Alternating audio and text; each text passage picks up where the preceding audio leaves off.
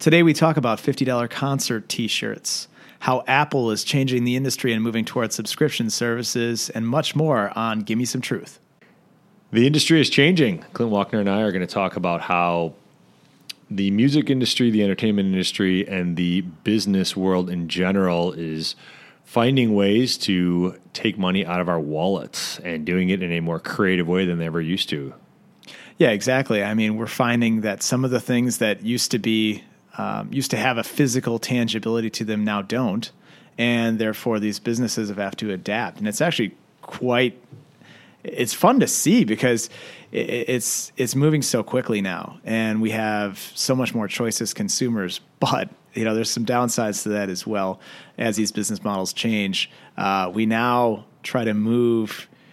They're trying to move consumers to this subscription sort of model too in many cases, and so you've got to be a little careful about your expenses there. Well, it makes sense, and you understand why businesses are doing this because, one, you can make the offering then to the consumer more customizable, so the consumer feels as though it's adapted to them, right? So if it's a streaming music service, you can get the exact music you want, or if it's a streaming entertainment service like Hulu or like Netflix, you are choosing off of the menu what you want to consume and what you want to view and what you want to listen to, not what NBC tells you should watch at 8 p.m. on a Wednesday night. So in that way, it makes more sense. But where we have to be a little careful with it is that the cost of these services is now what is driving the bottom line for a ton of these companies. I mean, you look at the FANG companies, and the FANG is just a group of companies that are defined as kind of technology-based companies now. But,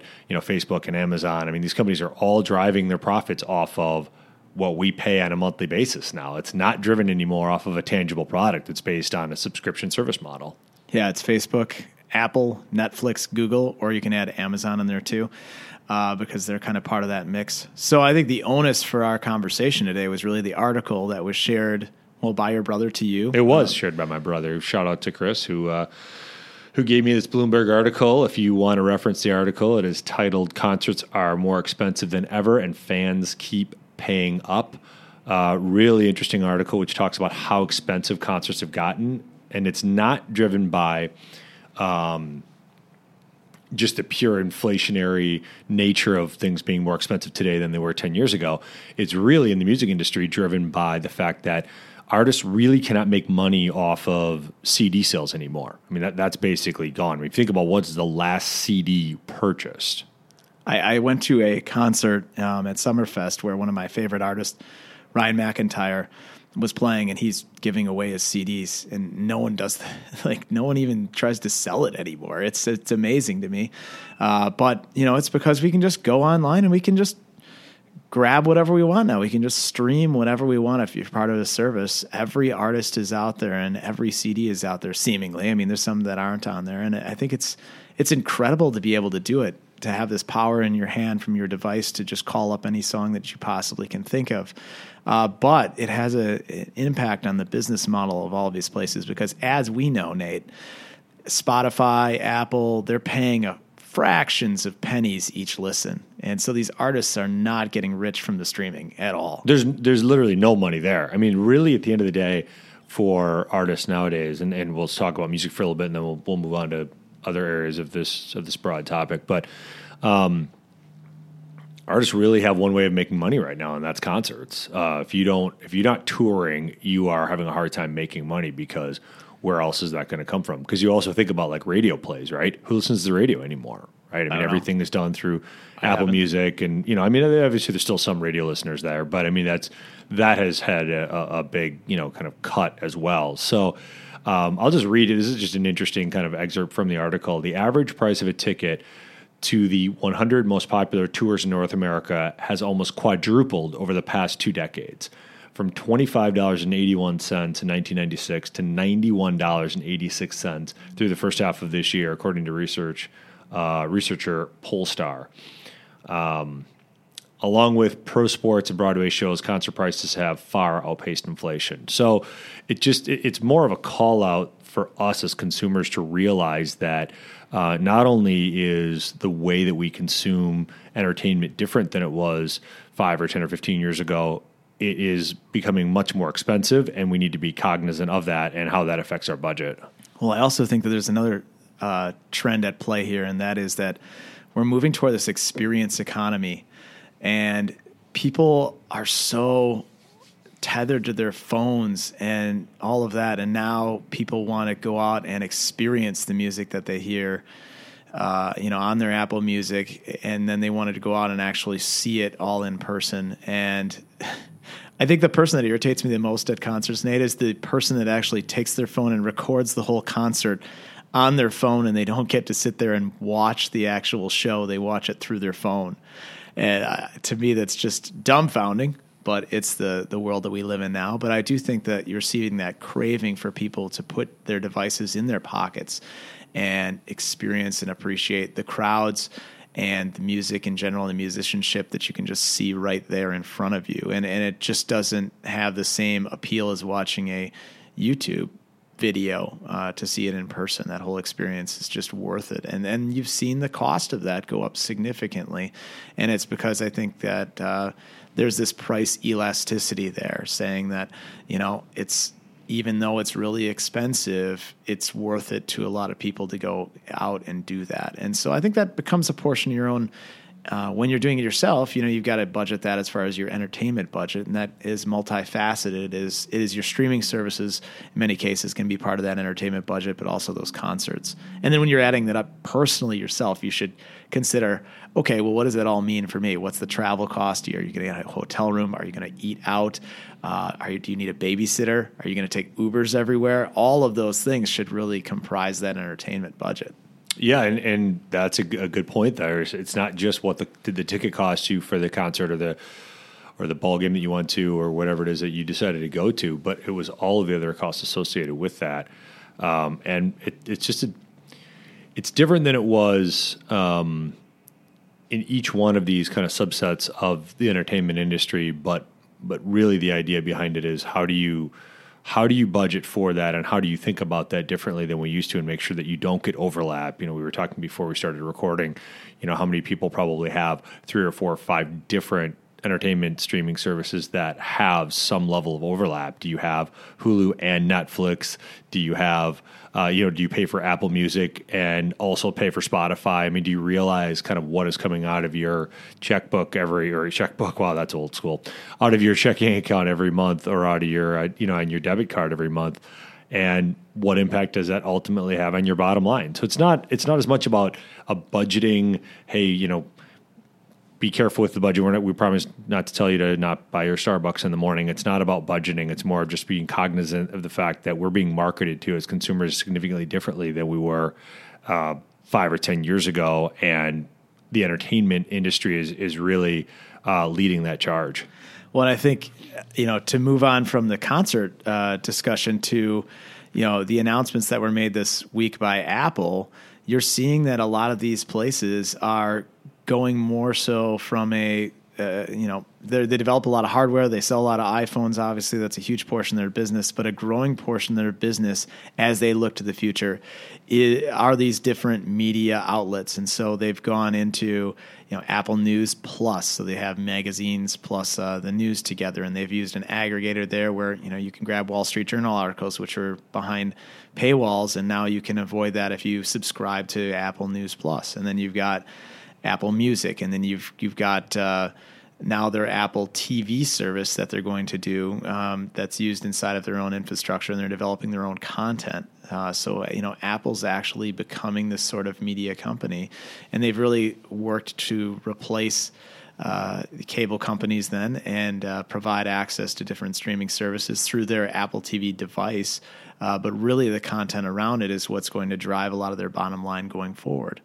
And then additionally with Apple, I've heard this and I can't believe it yet, but they're almost saying that the device is going to become, the actual iPhone is going to become very commoditized as we get into this AR, this sort of like augmented reality universe, and this little phone is going to become a smaller and smaller portion of this whole experience, this customer experience that we have, and it's just really going to be almost a remote control into something much greater. And right now, my my brain can't fathom that because I know that's the future, but I've read that in multiple different places. And we do see a lot of these devices then doing all the same stuff. And there's a diminishing return as we get to, all these different cameras are adding more cameras to everything. The speed's just faster and faster. At some point that diminishing return enters into it. And then you have to have a different sort of augmented reality or virtual reality that you're going to enter into when the speeds are fast enough and the hardware is fast enough. And then this phone becomes just a little device. It becomes this little remote brick that you use. Yeah, because think about it. So the phone itself, I mean, what is the issue with a lot of technology right now? It's space, right? Because you have to be able to store all of this stuff on your laptop or on your iPhone or on whatever thing you have.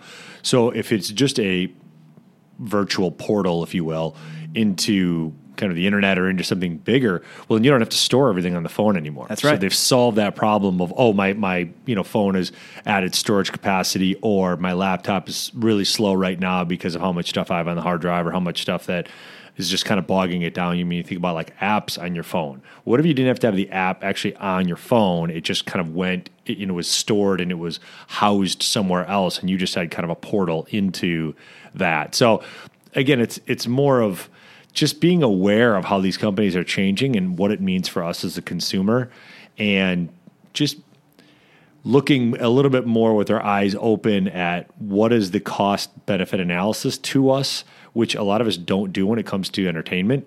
When we're buying a refrigerator, we're always researching, how is it reviewed, and how, what is the feature of this versus the cost of this, and, what is the GE model versus the Samsung model. We don't really do that with entertainment, and I think we have to be careful not doing that, because in the end, I think it's costing consumers a lot of money, and most of the time, consumers will sniff out when something is costing us a lot of money and when it's not a, quote, good deal. I don't know that we look at entertainment like that. Well, and I think it's the opposite of what the cable company did. So the cable company bundled everything together, right? Right, exactly. And now we've moved away from that. And right. Now it's grabbing all this stuff off the shelf, and it all looks really nice. There's a portion of this whole Apple TV service that is intriguing to me. And do I want to spend my dollars, though? I mean, it looks like a small line item, $4 or $5 a month, $6 a month, and then they all add up over time. And you just have to say, hey, look, I can find enough channels on my. Well, right now I have Fubo TV. It's new. We'll do a podcast on that, because I've gone through a different streaming service alternatives for regular TV as cable alternatives. But I use that, and then we've got. My wife likes the Hulu interface. We use a little bit of that. We have Netflix, and then we just recently signed up for Disney Plus. And so we should probably pare down our services. And now we're going to have Apple, trying to, consume some of our wallet share too. So, we've had these discussions in our household of what are we going to keep? What are we not going to keep? And are we utilizing this to its fullest extent? Yeah, it's kind of an interesting dynamic, and it's also how they play on the monthly versus the annual, right? So if you're going to buy something and it's going to cost $120, you're probably going to think a little bit about that. Plus $100, you're going to I'm going to think about this. But if somebody says $10 a month, yeah, $10 a month doesn't sound like much, does it? Doesn't sound like much at all. And so again, that's just the marketing piece of this. This is how these companies have gotten us to more or less pay them the same, if not more money, but just they've packaged it differently and structured it differently. So now all of a sudden we don't feel like it's costing us very much money because it's only X dollars per month as opposed to, the big ticket price. So just think about it. And maybe it's a little bit cynical, but think about it from Apple's point of view. Is it easier to get you to buy a $1,000 phone as a one-time $1,000 purchase? Or is it easier for Apple to charge you $80-ish a month? It still is $1,000 after 12 months, but it just feels a lot better to pay $80 a month than it does to fork over $1,000 for a new iPhone.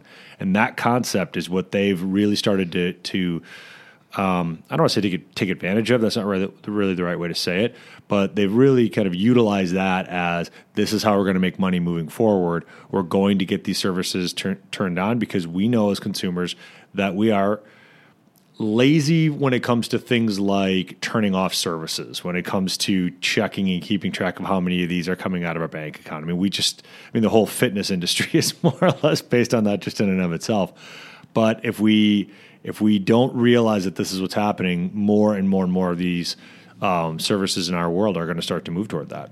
Yeah, and I think that there are some industries too. You can see this transition being made as well. I mean, one of the things that comes to mind for me is the financial services industry is trying to figure out, how are they going to reach the consumer going forward at a level that's going to be profitable.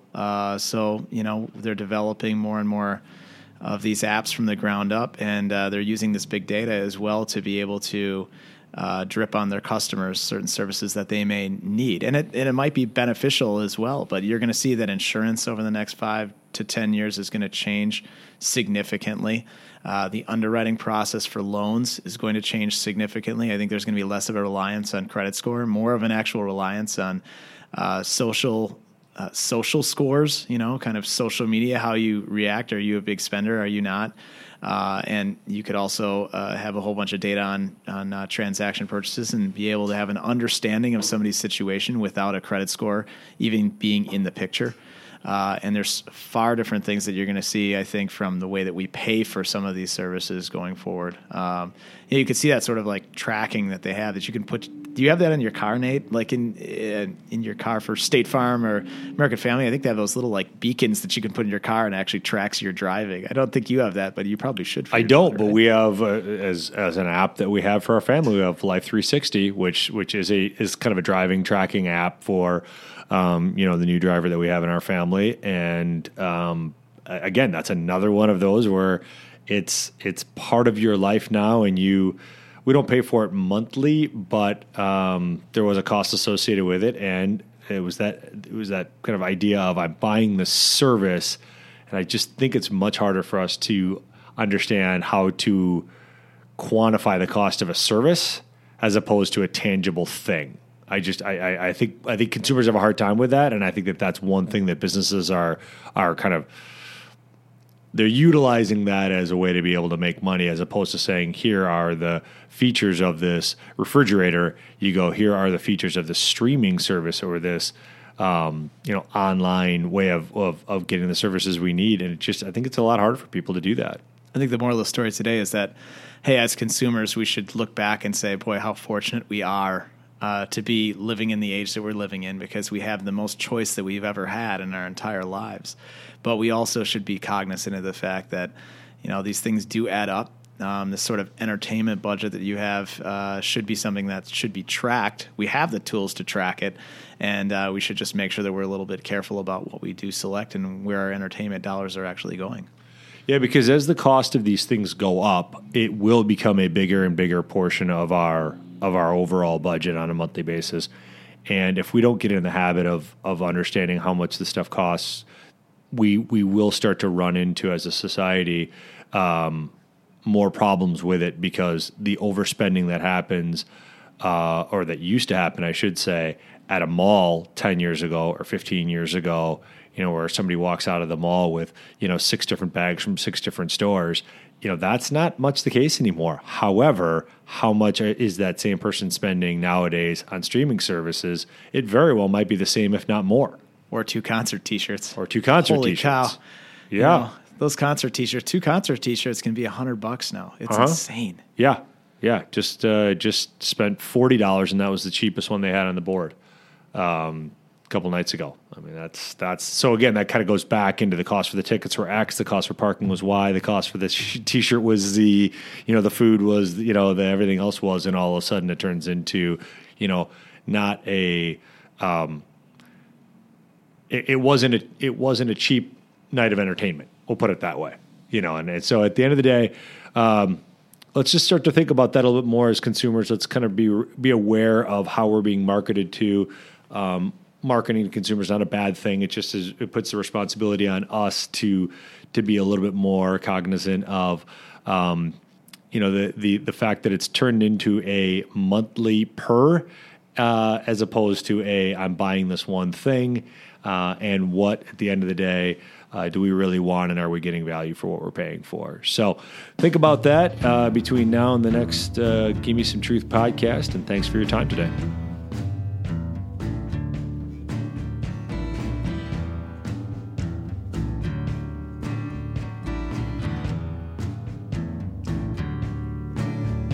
Gotta leave your money behind you.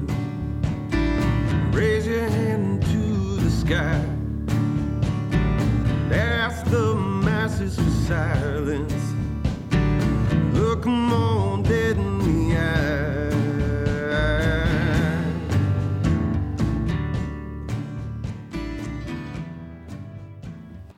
Advisory services are offered through Walkner Condon Financial Advisors, LLC, an SEC-registered investment advisor. Clint Walkner, Nate Condon, Jonathan Jordan, Mitch DeWitt, and Keith Bonywaz are investment advisor representatives of Walkner Condon. Guests on the podcast are not registered, and their participation in the podcast are limited to unregistered activities and will not provide any advice that is investment-related, nor should any comments that guests make be construed as giving investment advice. Content should not be viewed as an offer to buy or sell any securities mentioned or as legal or tax advice. You should always consult an attorney or tax professional regarding your specific legal or tax situation. Walkner Condon Financial Advisors, LLC, is not engaged in the practice of law. Whenever you invest, you are at risk of loss of principal as the market does fluctuate. Past performance is not indicative of future results. Purchases are subject to suitability. This requires a review of an investor's objective, risk tolerance, and time horizon. Investing always involves risk and possible loss of capital. Long-term care, estate planning, insurance products, and tax advice are not offered through Walkner Condon Financial Advisors, LLC. Walkner Condon works on a best efforts basis and does not guarantee any results. Past performance does not represent future results. Please see WalknerCondon.com for additional disclosures.